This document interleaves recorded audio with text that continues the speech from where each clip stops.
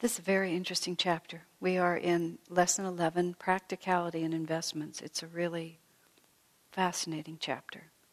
Swamiji brings out in this chapter some just really amazing ideas. The lesson is sort of in two parts, and I probably will take 2 weeks on it. The first part of it is, among other things, he talks about some of Yogananda's predictions for the coming times. And he makes some very concrete and specific suggestions in the course of this lesson about how we should behave. But he, from the point of view of what we're working with here, which is we're trying to really understand how to manifest, and above all, how to be in right relationship to the material plane. This course is extremely subtle. The more I work with it, the more I'm just very impressed about what he's written here. He's really written this for Dwapara Yuga, and he's written it for a revolution in the way that we think about the material world, the way we think about earning money, the way our whole society is structured. I feel a little bit in this lesson that he's telling us about that this is like the answer for a time that we haven't yet come to, that people are going to turn around and want this, and right now the delusion of things is a little too strong. I was listening to a recording that Swami gave, and I don't know whether it was a talk from decades ago or more recent, but he was talking about his image of what Ananda is and how he saw the contribution of the community toward Master's work and toward the whole sort of bringing in of Dwapara Yuga. And he talked about, and this might have been when he was talking about the renunciate order, I'm not really certain. I'm a little vague and it doesn't matter. But he was talking about how if Ananda from the beginning went too far away from what society as a whole was giving, it might be pleasant in itself for those who were involved in it, but it wouldn't be close enough to what the rest of the world was into to actually be taken seriously as any kind of a model. So I think it was in the context of the renunciate order, the new renunciate order, a new renunciate order for a new age, that he recently, the book he wrote and so on, where he was really talking about it being okay now, 40 years after Ananda started, for a core of people within the community to take a step much farther away from what people would consider to be their own way of life. Because there's enough of a bridge being built, people living in comfortable, attractive houses, raising families, doing creative businesses, just sort of the life that everyone else is living, except spiritually oriented. Years ago when a newspaper reporter came to visit Ananda Village and I hosted him, Ananda was less well known in the local area. This was a local reporter. And he was a little bit disappointed, he had to admit, because he thought he was going to be able to write a more sensational story. He was hoping, honestly, that we would be much weirder than we came out to be, because from his point of view, a story about a weird group living in their own county would sell more newspapers. And he found us to be much like everyone else, and he was having lunch with Swami and still sort of trying to dig a little deeper and hoping he could find something. And he made that comment. And Swamiji said, and I vividly remembered, he said, "Oh yeah, we live just like everyone else." And then he said sort of rather quietly, "Except we put God first." And the reporter essentially had no idea what had been said to him. And it just went right past him and he wrote an okay story. But I thought about that for a long time, and in many ways it became like the defining reality of what we were doing. We do live pretty much like everyone else, except our intention behind it and our real sense of priority is to put God first. And of course, that changes everything. I had a very interesting insight yesterday. I was talking to one of the young people in our community, and she was asking me about the lawsuits that Ananda faced, and she'd sort of heard rumors. She's a teenager now, and she wanted to hear it directly. So I was telling her a pretty short version of a very long story about the things that had happened. And in the course of things, I had to mention that at one point we were opposed by this attorney who was just utterly dishonest as a human being. And it was so shocking to be involved with a person who preferred to lie. And I don't just mean that he would lie in order to get his way. He just preferred to lie. It's just like even about ordinary things. Like if somebody said, so-and-so went to the market yesterday, he would declare, no, they didn't, just to be troublesome. And in the Gita comment, I never could comprehend him. Because he would lie about things that didn't matter. He would lie about things that could be shown to be lies, easily shown to be lies. And then, of course, he would lie about things in the lawsuit that caused us endless grief and difficulty. And that's what he was really doing, but it was just his habit to lie. In the Bhagavad Gita commentary, when Swami's talking about tamasic, rajasic, and sattvic energy, tamasic being the darkening quality, Swamiji said people who have an abundance of this darkening quality tell lies for the sheer pleasure of the confusion it causes. And it was very interesting because that's exactly what that man did. He really enjoyed confusing people. And he didn't have any sort of inner moral scruple that caused him to feel that was a wrong thing. He just liked to create confusion. He liked to have the power to create messes in people's lives. I mean, and he was doing that on a big scale, but that's irrelevant to this. So the young girl I'm talking to, who's a very high-minded soul, she said, but I can't tell a lie at all. It just feels terrible not to tell the truth. And I listened to her say that, and I realized that's been my own quality in my own life too, from a very young age and from the way I was raised. I can't lie. I'm just not able to lie. I finally learned to be polite, and I might be moving, just ever so slightly toward occasionally being diplomatic, because I've been way too honest for anybody's own good, but because I just can't lie. And then I started remembering something that Master said, where he said, it's not enough to be good merely because it is your habit to be good. He said, you have to be good because it is your nature to be good. Now, I realized that telling the truth has become so integrated into my consciousness that the aberration created by not telling the truth is just unbearable to me. So I just can't do it. I mean, not deliberately. And if I do, I have to go back and correct it instantly. But how many other delusions do we live?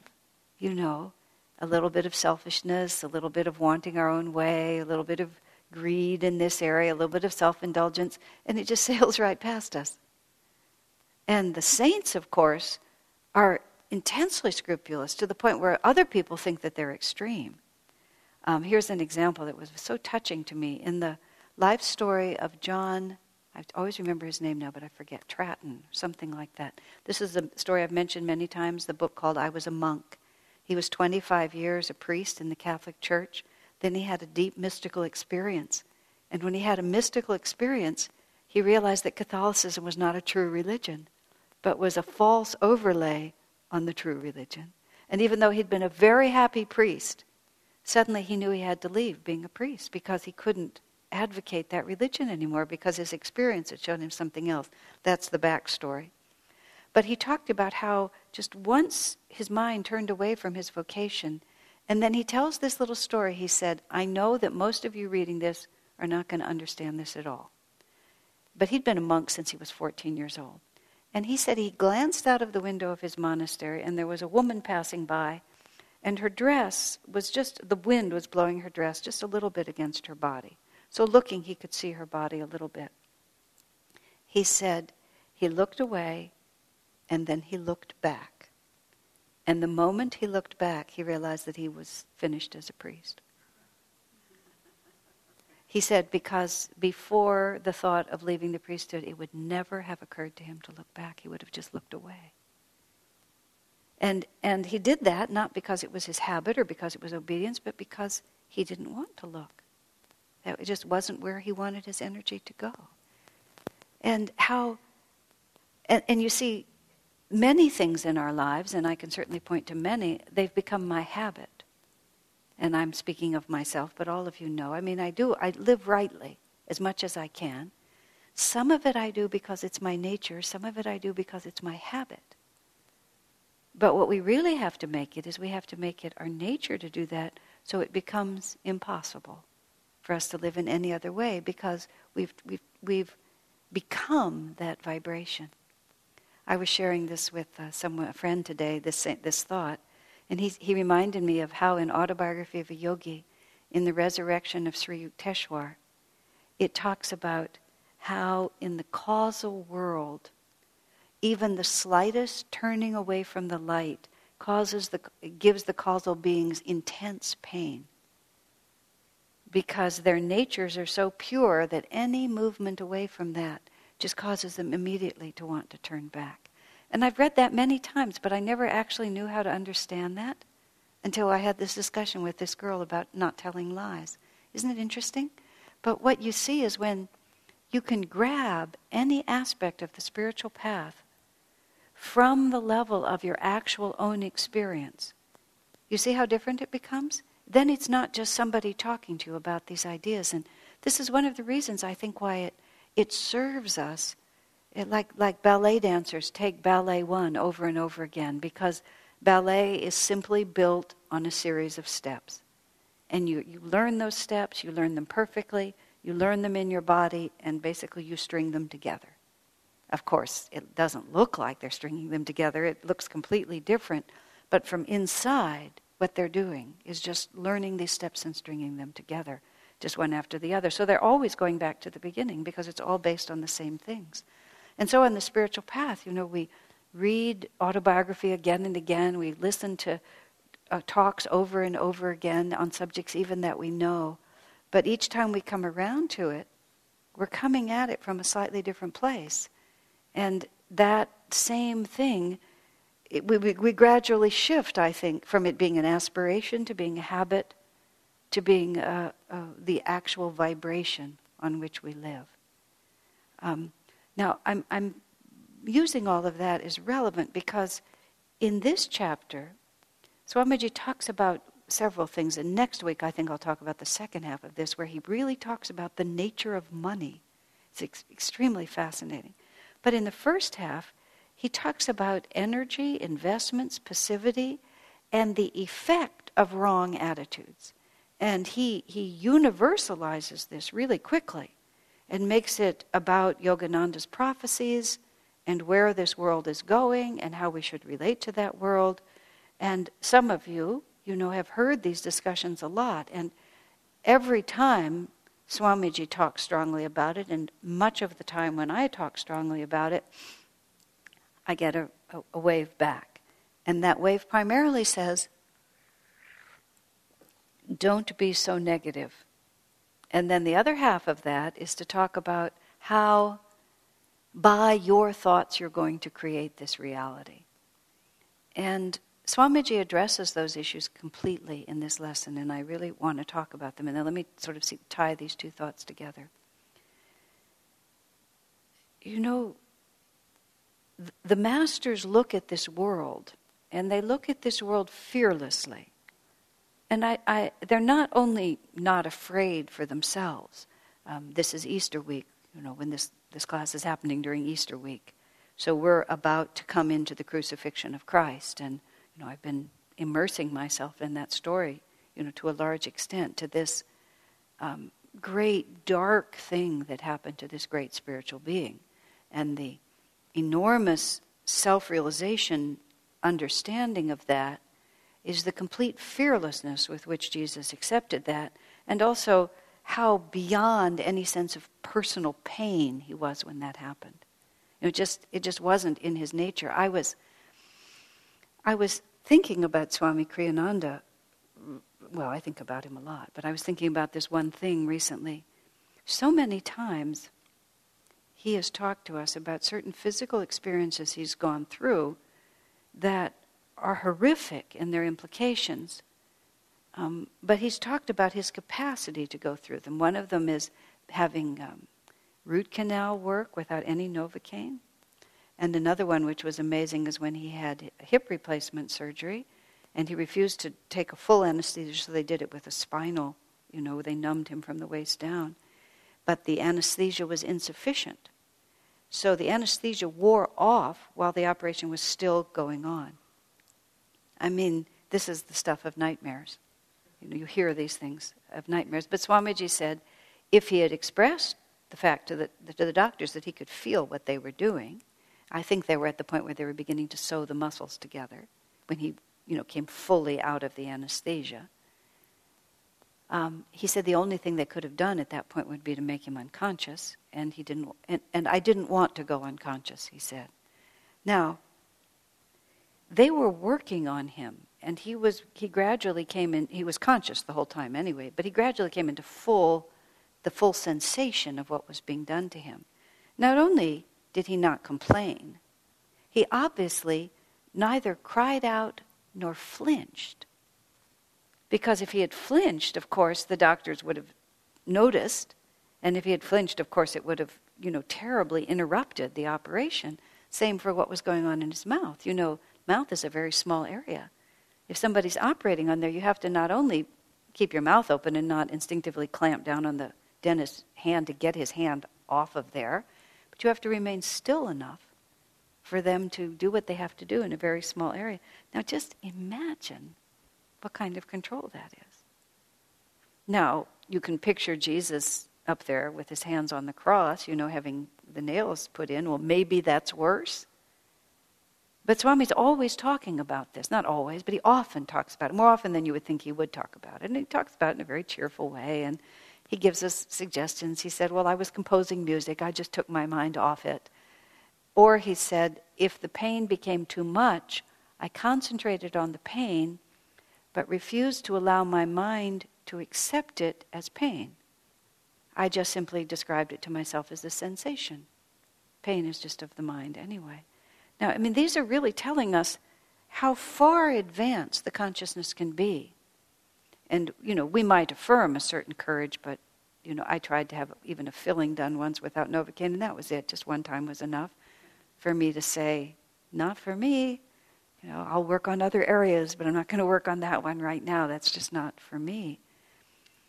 But what I'm talking about is I was saying that the masters come into this world fearlessly. That's where I was going.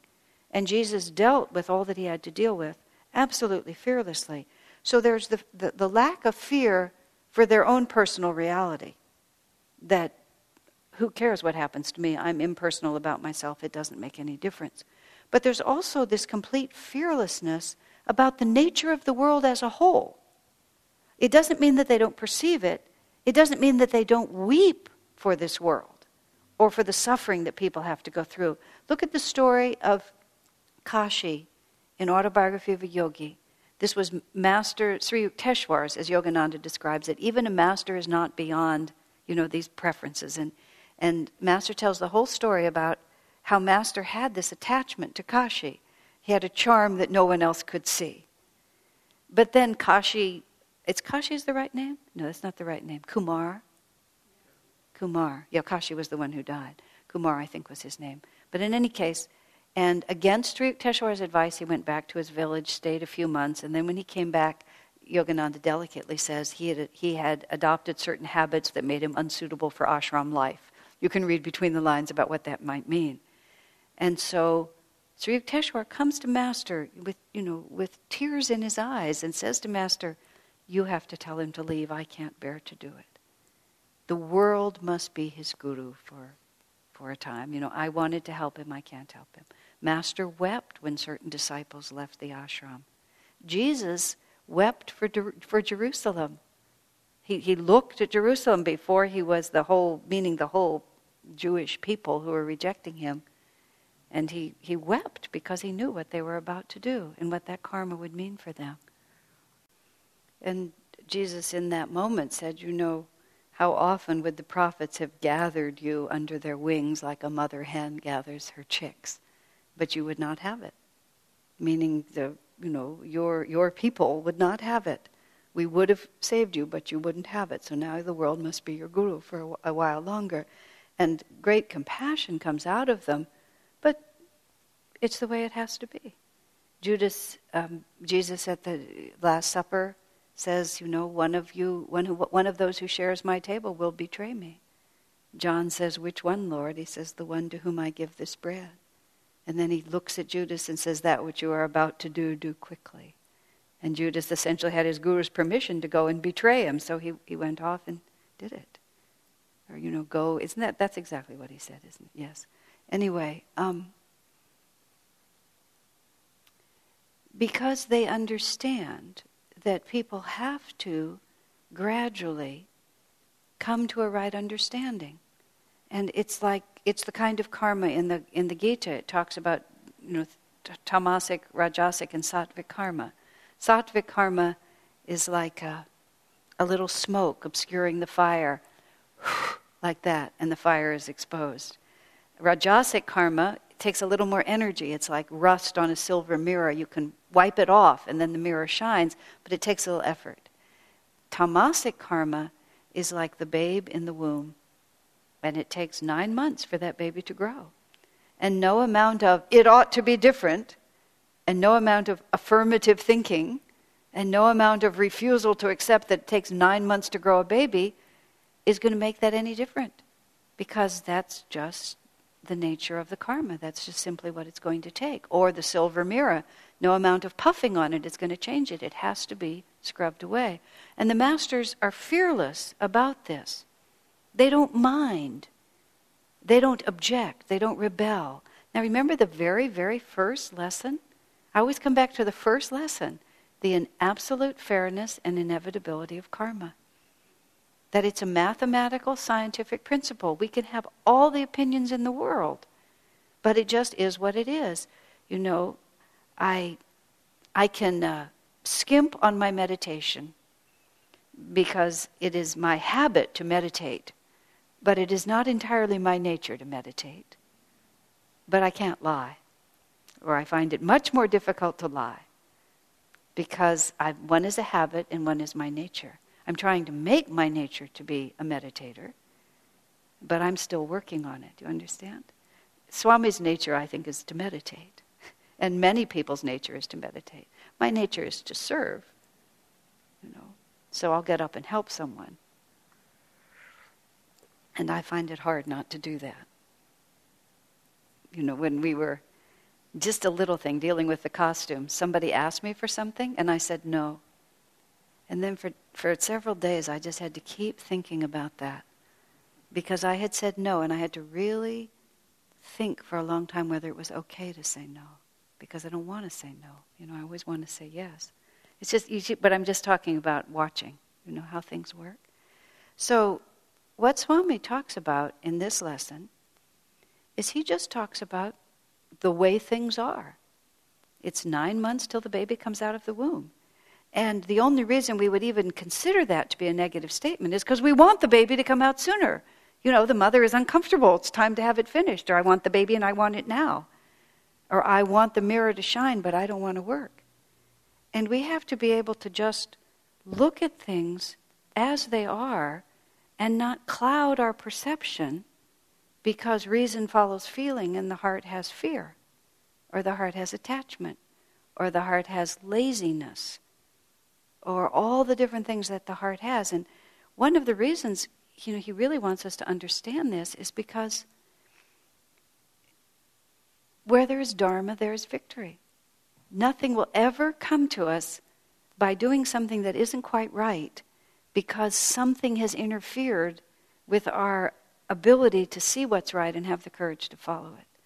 Sometimes I say we have to do our dharma, do our righteous action in sort of a little vacuum. Many times in my life, I've drawn a little circle around myself and just sort of said, I just can't see what the consequences of this action will be.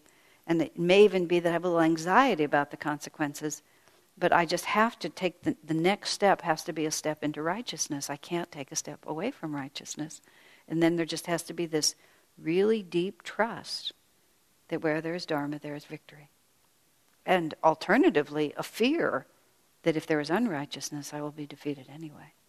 And that, ultimately is what makes us good, is because we don't get what we want by being bad. Sometimes it's not our habit to be good, but we have understood the inexorability of karmic law, and therefore there's no point.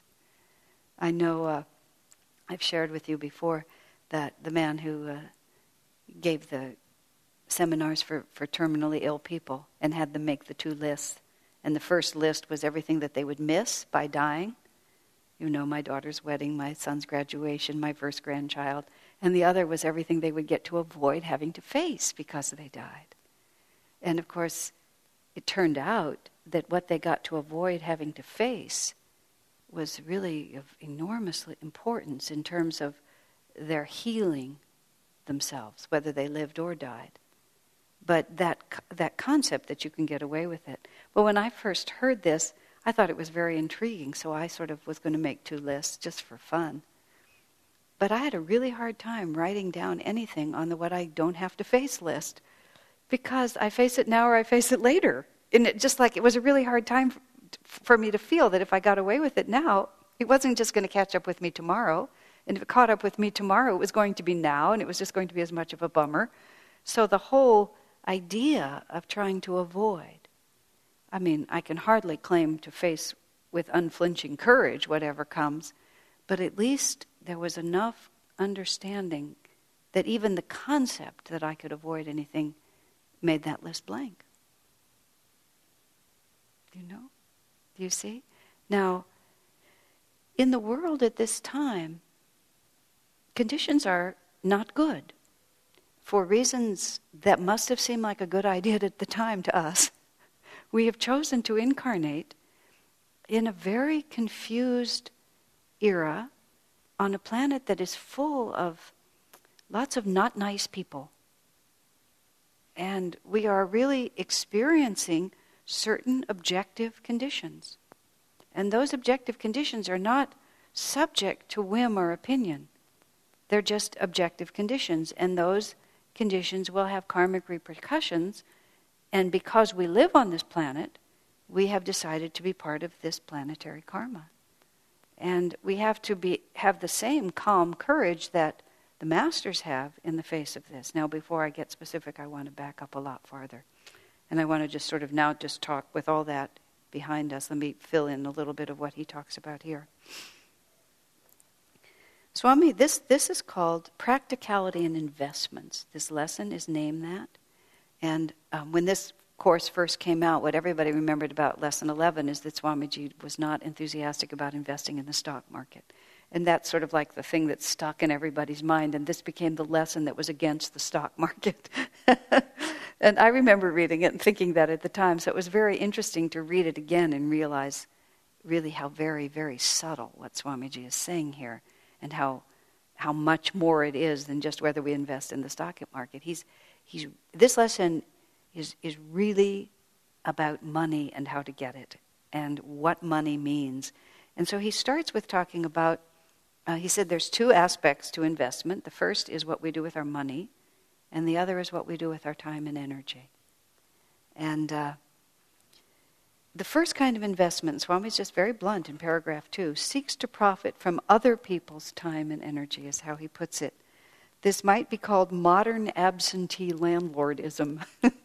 And then he refers to the passivity, which he uses the French Revolution as the example, where the French aristocracy, landowning people with great wealth that they took out of the peasants' lives, and the peasants labored, and they lived in luxury, and till finally the peasants became enraged, and they wiped them out, pretty much, a lot of the aristocracy. I don't know that much about European history, but a friend of mine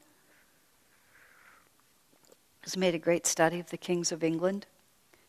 We were having this discussion. At what point did the monarchy, we asked our friend, lose so much of its power, in England? And she said, well, when they killed Charles the something or another, that had a very strong effect on the monarchy. Just sort of at a certain point, people just became enraged, and they went after them. And it was the karmic response to what Swamiji calls just passivity in just trying to take without actually trying to invest our time and energy into the creation of wealth. And I've so often had people talk to me, and they'll tell me about some wonderful business idea that they have that will only take a little of their time, that will bring them an enormous amount of money, and then they'll have all that time to do all these other things. But that beginning equation, which is that this is a great idea and it will only take a little time, And I always sort of start right there and wonder, but, if you don't invest energy into it, how do you think the energy is going to come back to you? And it's always a question in my mind, even as he's written here, is it even right to think that, is it even karmically appropriate to think, I'll just give a little energy and I'll get a lot back? Now, sometimes people inherit money, sometimes people have very good karma and end up with lots of money. It's not like reaping your good karma and becoming wealthy is in itself a bad thing. But it's very important to understand what the dynamic of how this happens is, because we can always turn good karma into bad karma, or we can squander our good karma. That's what he uses the great example of the absentee landlordism. And he presents the stock market partly as a thing in itself, but also as he presents it as the symbol of this passive attitude of greed, which has become very all-pervasive in our culture to such an extent that people think it's clever to think that way. It doesn't even occur to them that there's something a little bit karmically off about it. Now, Swami writes, that when a person invests money in stocks, he says he is helping others to succeed, but he's also hoping that they'll devote their time and energy, as Swami puts it, to making him rich. I was absolutely amused once on the radio. I was listening to a couple of young people. This was, before, when this was more possible in that bubble of time that we lived through here, when people would make these companies and then do these IPOs, and then they would become bazillionaires overnight. And these two young men, they were not yet 25, and they'd hit upon one of these ideas. They'd put the company up. They reaped this huge profit, and some older man is talking to him on the radio, interviewing him, and he says, "Well, how does it feel? You're not even 25 years old, and you've already earned, 30 times what your father earned in his entire life. How does that feel?" And the young man said, "Oh, I don't know. It seems right to me. After all, I've devoted 2 years of my life to this." And it really did seem right to him, because after all, he'd put 2 years of his life into it. And I thought, this country, where is it going? I don't begrudge the man. He obviously had the karma. That doesn't happen to you unless somehow you have karma from the past. But what a profound misunderstanding. That 2 years of my life should make me a bazillionaire. And then you see these young people who happen to be talented at sports, and now they don't even go to college. They just come right out of high school, and they sign on to these, because they don't want to play in college, because what if they get injured? And if they get injured, then their bazillion-dollar body is useless to them, so they want to get right in there and get their mazillion dollars right from the start. And so you're 18 years old, and you have $1 million. A mazillion, and it's just like, and everybody just sort of thinks that this is right, and there's not a perception that this is so wacky, just completely wacky, because you have to invest time and energy, just because it's karmically appropriate. Even to have the thought form that you don't have to do that just puts everything out of balance. And that's where our society is heading. And this is a very serious problem. And it's pervasive, especially in America, it's pervasive. Swami writes, a lot about America itself. But he really says sincerely, if you're investing in the stock market with the desire to gain without effort, then it's a karmically just simply inappropriate thing to do, whether you win or not. It's karmically inappropriate. Now, of course, I know people are going to answer, well, I work hard at my investments. And that's fine. I'm not really saying one should or shouldn't live a certain way. I'm saying we have to think about what we're reaping, what we're sowing. Because what we sow, we will reap. And if we have fallen into, and remember when we were doing the yamas and niyamas just a week or two ago? Talking about covetousness, about greed, about wanting something that doesn't really belong to us, trying to get something that we haven't really earned. Now, maybe by shrewd investments, we feel we have earned it, but there has to be somewhere an investing of time and energy. And when Swami talks more about the nature of money and why it's a delusion and how you can combat that delusion, it becomes a question of what you do with your time and energy. Somebody wrote me a question through the internet. Let's see. I either got it from Marie or I got it directly. It was an interesting question. Now, let me think if this was published. I think it was a published one. I think it's on their blog of questions, Ask the Experts. I'm not wanting to betray someone's confidence. I'm trying to think about this. But the nature of the question was, there was a woman wrote and said, basically, I can afford to hire people to do all the things I don't like to do. Is that okay? I don't like to cook, I don't like to clean, so I just pay people to cook and clean. I said, there's no reason to do those things if you don't like them, if you have the good karma not to have to. But what are you doing with the time that you're buying? That's the question. It's not wrong to be able to escape from tasks that seem boring to you, but what are you doing with the rest of your time? Where are you investing your time and energy? I think I have this accurately, that Steve Jobs' original partner his name was Wozniak. I think I saw this accurately, that I just read somewhere, that after he became so wealthy, through all of that, he went off and worked with children. I think that's true. He just lost interest. He had all this money and then he'd gotten it through his creative work. But once he had it, he started investing his time and energy into something that was deeply meaningful to him. Even whoever the Microsoft man is, who's Bill Gates, that he's just taken that phenomenal wealth and just really started investing it into the world. Not that he didn't work for it, but it's not just a question of what you get, it's both investments. And bear in mind, and this is the other delusion that I have seen indicated so many times, this business is going to give me lots of money without much effort, and I'm going to give all that money to Ananda. Right? But what about now? Where is your time, energy, and money going now? Because how is that going to happen if your time, money, and energy is not in karmic balance right now? That's why, and I'm going to stop for a moment and talk about my favorite subject, which is called, tithing. That's why I love tithing. I presented the idea of tithing to someone recently, and what I immediately got back was a long story about all their financial difficulties. I answered back at the end of the long story, which was a very impressive tale. I think you should tithe, as if I hadn't been spoken to, which was not really like the response that they were looking for. But I said, you've just described to me a terrible situation. You really need to tithe.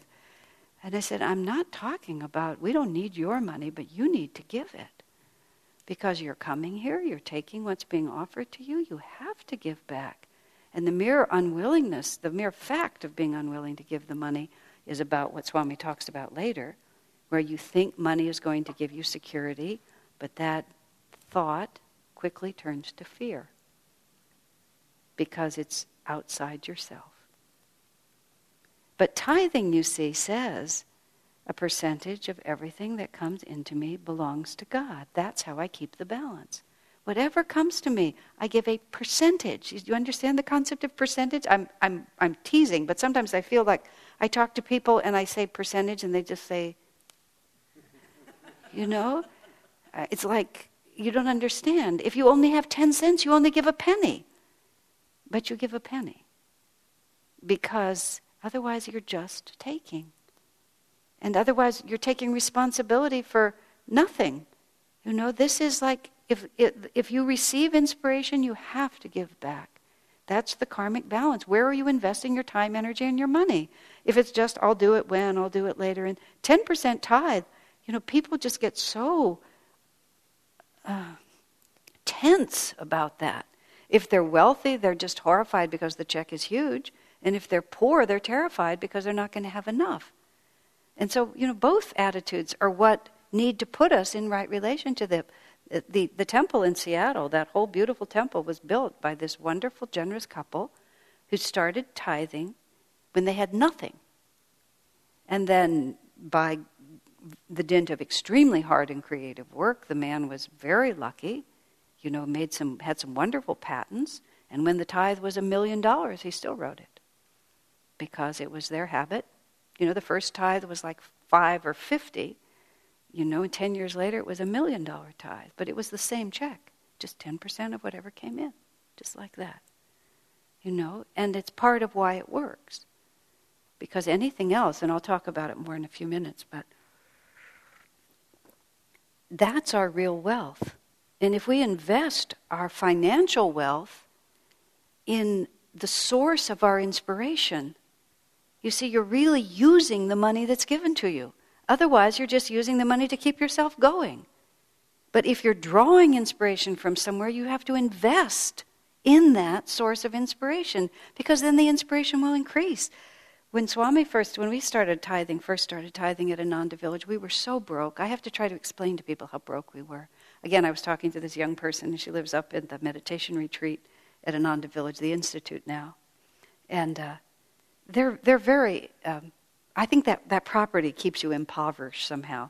So the whole system that runs up there just, runs, it's a 25-cent operation, and it runs on 22 cents. So they're always squeezing everything. And she was specifically complaining about, we're having a discussion about food and cooking in the kitchen. So she was talking about the food that's served up there. And she has champagne tastes. And she's having to live on Raisin Bran a lot. Cheap Raisin Bran. And we were just discussing it back and forth. And I said, you need to practice being poor. It's very good to practice being poor. Later I went back and said, you're living on your parents' money. Someday you're going to live on your own money. You need to practice being poor so you won't be so shocked when it happens to you. And I said, when we lived up there, I said I got $50 a month. That was my salary. $50 a month.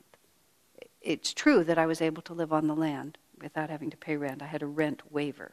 But I had to buy, shelter and food and heat and clothes, which I never bought any. I just waited till somebody gave them to me for $50 a month. And then every so often, Swamiji would invite us to go to Carmel with him. This was 35 years ago, but still, he'd take us to Carmel. And to this day, I don't know how he did it. I had a jar. I've told you about my jar. I had a pottery jar, and I kept my money in it. I really never looked in. I would just reach in. And then we started tithing, 10%, which of course was the giant sum of $5, but it was still 10%. But it was like, especially on those trips to Carmel, you would just feel like we don't dare stop tithing at this point. We just couldn't possibly stop tithing, because if the flow stops, we are sunk. We are just so far under if the flow stops. So you would just always, and I don't handle our family money now. In those days, I handled all my own money, and it was all just cash.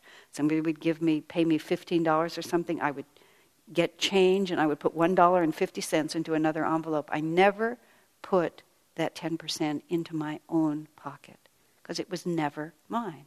Whatever would come in, I would divide it before I put it away. That's my little simple brain. That's how I worked it. Because I never thought it was mine. I got 90% of whatever came in, and the other 10% belonged to God. We were in this together. And as long as I kept passing that out, this kept coming. And, it would come in just remarkable ways. Because, we would really run out of money. When people say they run out of money, that's just like, it just means that their savings and their 401k and their house and their this. We would run out of money. Like money, none. I had parents. It's true, if I was really stuck, I could have phoned them. I was never that stuck, to be very fair. And I lived in a community of friends. But you would just run out of money. And then people would invite you to dinner 5 nights in a row. People would bring vegetables over. Or Gary McSweeney's brother, Ananta, always knew when I was broke. And he would hand me money.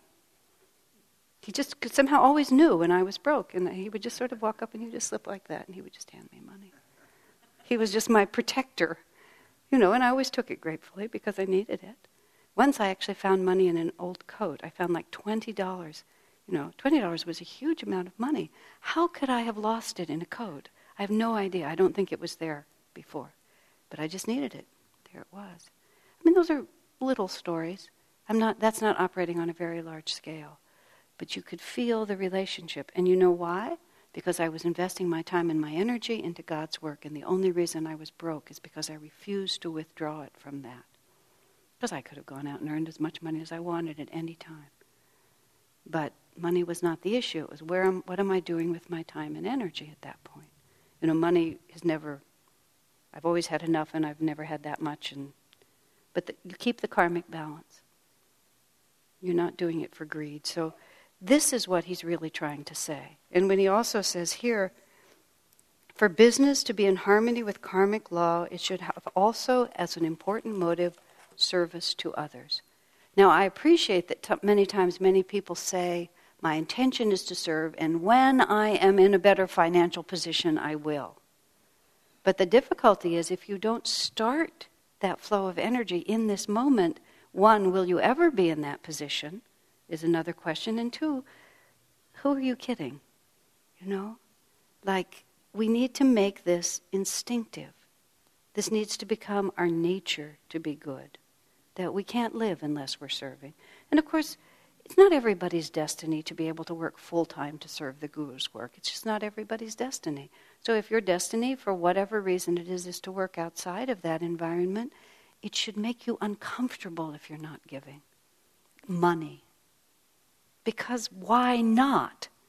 And that's the question I always ask people. You know, why aren't you giving it? Oh, you know, this and this and this. But what you're actually saying, what a person is actually saying is, I don't have enough faith. And then the same people will come and say, oh, you know, my meditations aren't going well and this and this.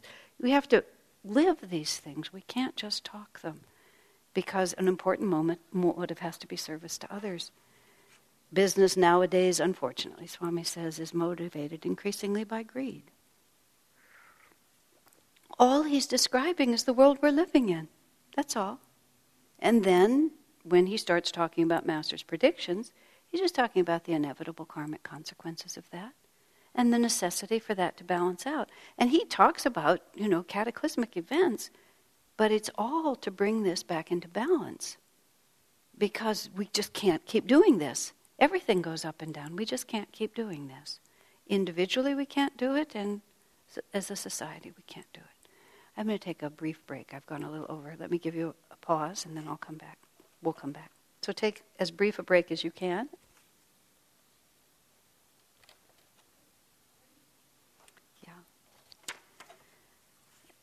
With that little bit of an introduction, Swami dives in immediately. I shall begin this lesson by discussing a probable event in the near future, which every student of this course ought, I believe, to be aware of. And then he speaks of an impending financial crash. And he doesn't base that on either logic or his own thought, but he lived with Paramhansa Yogananda. This is the origin point of this whole concept. He lived with Yogananda for 3.5 years. That's 1948 till 1952, in that period of time. Toward the end of 48, Swami came. And he said Master talked about it all the time. He was always telling his audiences that the greed of the world and the greed of America was going to bring about an enormous financial collapse. And Swamiji said, he talked about it, as he said, with fervor. It wasn't just, in passing, by the way, economic conditions might change. He thundered his warnings, is how Swamiji put it. And, sometimes when people protest a little bit, Swami says, I was there, I heard him. I heard him speak about this. You don't know.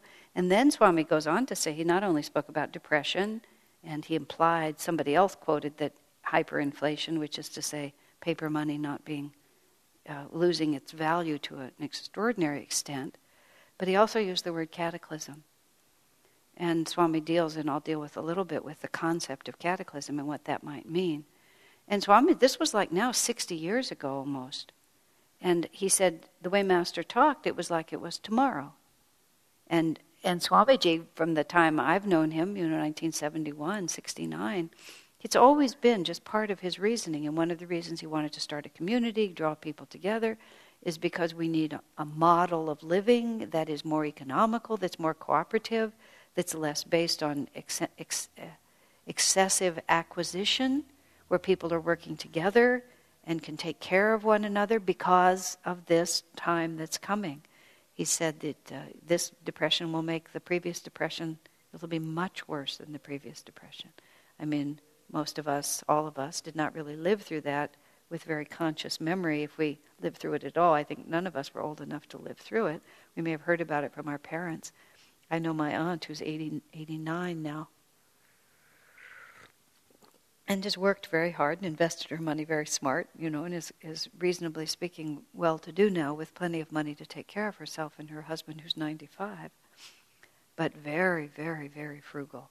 Just like intensely frugal and very unwilling, uneven in the way she spends money is what I would say. Sometimes she spends it freely, but sometimes quite unwilling.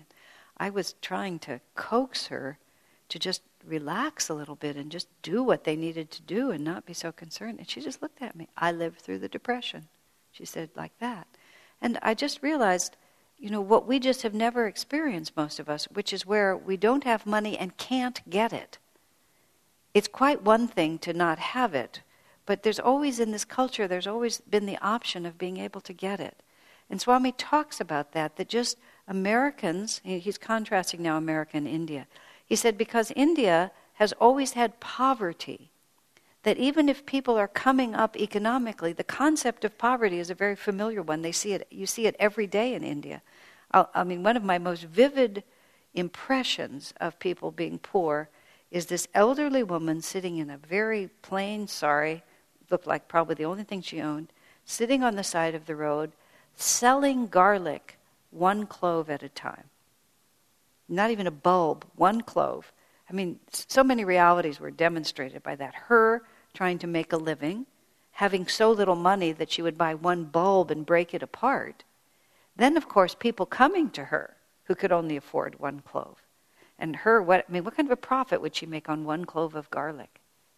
But it was like that was the circle that she had to work through in order to make a living. It's unheard of in the wealth of America. We just can't even imagine that. And he said, because we've been wealthy for so long, because we have good karma and we work hard in this country also, we just imagine that that's just going to continue forever.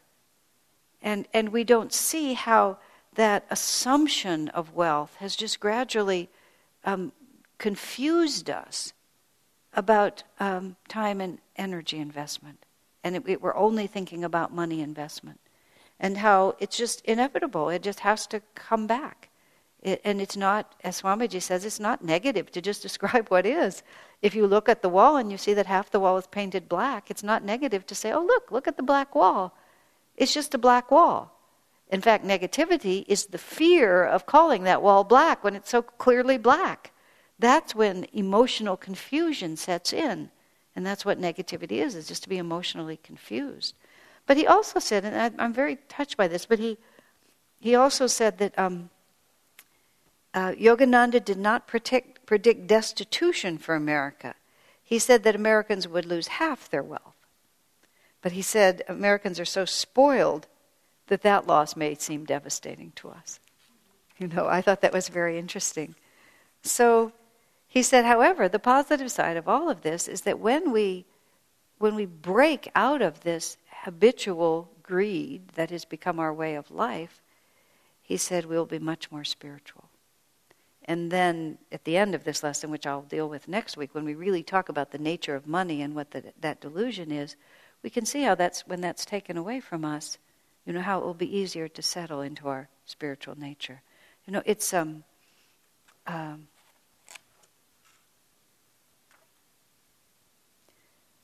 in certain ways, although I'm concerned about what might happen and how we're going to weather it. On the other side, I often think there's just going to be this huge sigh of relief when the sort of rock rolling downhill, just finally hits the bottom. And we simply can't do a lot of what we think we have to do right now. Swami talks later about just how poor people are sometimes happier than rich people because they can't even entertain desires. They just can't have them. When I was living on $50 a month, I was very, very comfortable because it never occurred to me to want anything that cost money. It just didn't even cross my mind. There was just no point in entertaining it because anything that cost money was really beyond my reach. I would only spend money when it involved going somewhere with Swami, and then I would spend the money. But otherwise, I lived on popcorn and crackers and peanut butter because for a long time I didn't have a refrigerator, so I had to just live very light. I was young, and none of it made any difference. We didn't have a car. When 10 of us got a Volkswagen Bug together. Actually, it belonged to one girl, and then all 10 of us bought into the car. I mean, it was just like thrilling. It was just so exciting because we suddenly had access to a car. What an amazing concept. Of course, our life didn't require it. I mean, there was a certain inherent integrity to what we were doing, I have to be fair. My brother lives extremely cheaply. He doesn't have a car, among other things, and a friend wrote him because the friend became unable to work, and he knew that my brother Lee lived very frugally. And so Lee suggested, well, first of all, you have to learn to get along without a car. And the man just couldn't go there. And that was basically the end of the conversation. But you can get along without a car if you don't have a car. But everything in your reality has to come down into an acceptance of what is. And that's why he said, later on, he says, the most important thing one can do to get ready for this event is to adjust one's expectations. And that's why I was saying to my friend, get used to being poor. You think you're always going to be rich? You're always going to have your parents that take care of you. Enjoy the Raisin Bran, or think of some, more creative way to solve the problem. But adjust our expectations, because most of suffering is mental. It's that thought that it ought to be different than it is. But then he also talked about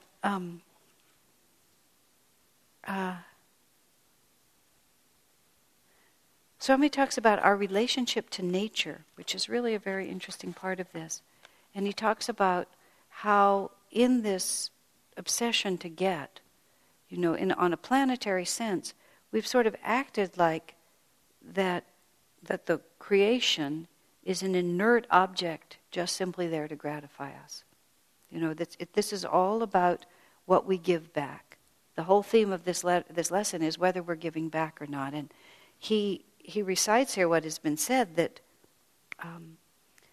the nature spirits, the angelic beings that sort of have created the abundance of this earth, used to be respected, used to be propitiated in certain ways. And sometimes we think of that as superstitious, but in fact, everything is a relationship. Everything is conscious.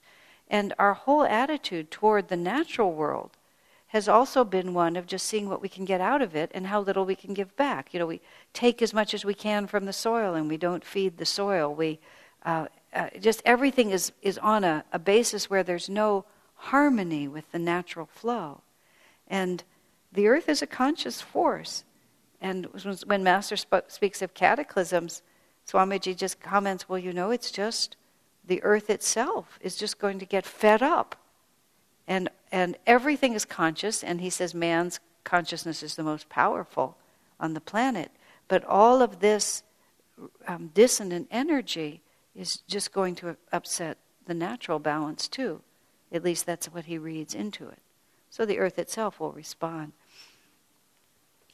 Then Swamiji just talks about, just the simple fact of how much hatred there is in the world and how we see it increasing. And this goes back right to where I was starting. We don't want that to be true. I know when the 9/11 event happened, there was a lot of different responses to that. But one of them is, we mustn't think ill of the terrorists. That would be unkind. We don't want to. And Swami just said, if a wild dog attacks a town, you have to stop that dog.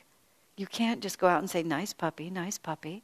He's not a nice puppy. He's a wild dog. And that doesn't, words like that coming out of the mouth of a spiritual person, it's a very interesting fact. Because he doesn't have any animosity toward that soul. It's just, this is a fact. This is a wild dog and he has to be stopped. And you don't do that individual a favor by pretending that he's not a wild dog. And in fact, Master made a very interesting statement about Gandhi's success in India. He said the reason Gandhi succeeded with his nonviolent movement in India is because the English people have a deeply ingrained inherent sense of fair play. And he also said that the English are inherently gentlemen. Despite everything, they have an inner code of honor.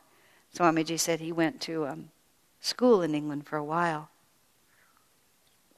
And he said he just was deeply inculcated into all the students. It's just what he said once, for example, a punishment was given to him, and the punishment was that he should not go swimming 3 times when he wanted to.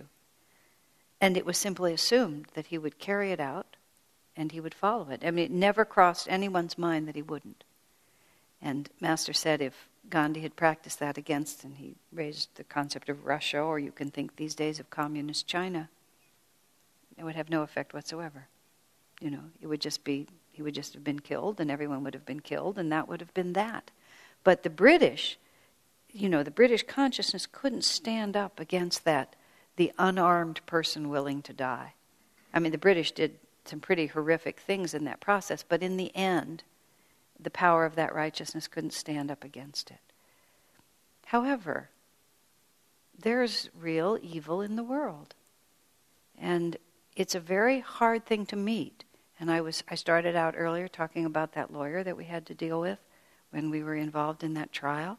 The whole experience of Ananda being sued in the way that we were sued, which is with lies. We were not sued with truth. If there had been truth in it, we would have conceded it, but we were sued with lies from start to finish. Lies about Yogananda's work originally, and then lies about bad behavior on the part of individuals. Just lies, just outright, straightforward lies. It was so shocking. And one of the reasons that it took us a while to get our footing in defending ourselves, which is one of the reasons that not everything went our way, is because for so many of us, not for Swami, and part of what happened in those lawsuits, it was amazing, was like from the first minute, Swamiji saw everything that was happening, and he declared it. He declared the intentions of the people who were suing us. He declared the rightness and wrongness. He declared what their strategies were. And we were just like too naive. Oh, that can't really be true. We should just think more positively, and we're so good, and people can't really be behaving like that. And then what happened was, over 12 years, we were just in the company of people who were that evil, who just lied because they preferred to lie. And, it became interesting. It's like, do they know they're lying? I mean, Flynn lied because he liked to lie. But there were a lot of people lying. And, we would discuss with ourselves, do you think that so-and-so knows they're lying? Or have they so convinced themselves that that's really the truth? I watched one particular woman who was really lying, and it was very interesting. I decided she really knew, because I watched her come to certain points in her story which were completely false. And I watched her sort of work it out in her mind and then figure out how to say it. So I felt at that point that she knew exactly what she was doing. But nonetheless, it was very, very, very helpful to really be in the company of evil. And that's the only word for it. Because people who are consciously trying to hurt you and using untruth to try to hurt you and want to hurt you. And I'm not trying to be frightening, but Naidruva, Sheila Rush, and I were involved in this a lot. Naidruva is a black woman. She is a little bit older than I, and was, her black family was the first family to move into a certain neighborhood. She was one of 1 or 2 black people to be in her high school. She was the first black woman to go to Harvard Law School. So she's been in the vanguard of that. And then after she graduated from law school, she worked for Martin Luther King. So she really has been in the vanguard. I was raised Jewish. She actually experienced prejudice in her life. I just knew about it from what had happened to the Jews. So both of us, it's like little kids, we ended up a whole lot of times, just the 2 of us with our other lawyer, in front of these lawyers, sitting in depositions and things like that, partly because we lived here and because she was the lawyer and I was her friend. We were so innocent. We were so little. Sometimes I would just feel like a little child there. And one of the lawyers who was crazy, I mean, this one man, the compulsive liar, Flynn, was smart. The other man was just crazy. He actually drew a caricature of Sheila and pushed it across the table. Like a caricature of a black person, and pushed it across the table. It wasn't even hurtful. It was so ridiculous. But I've always wondered about Nazis.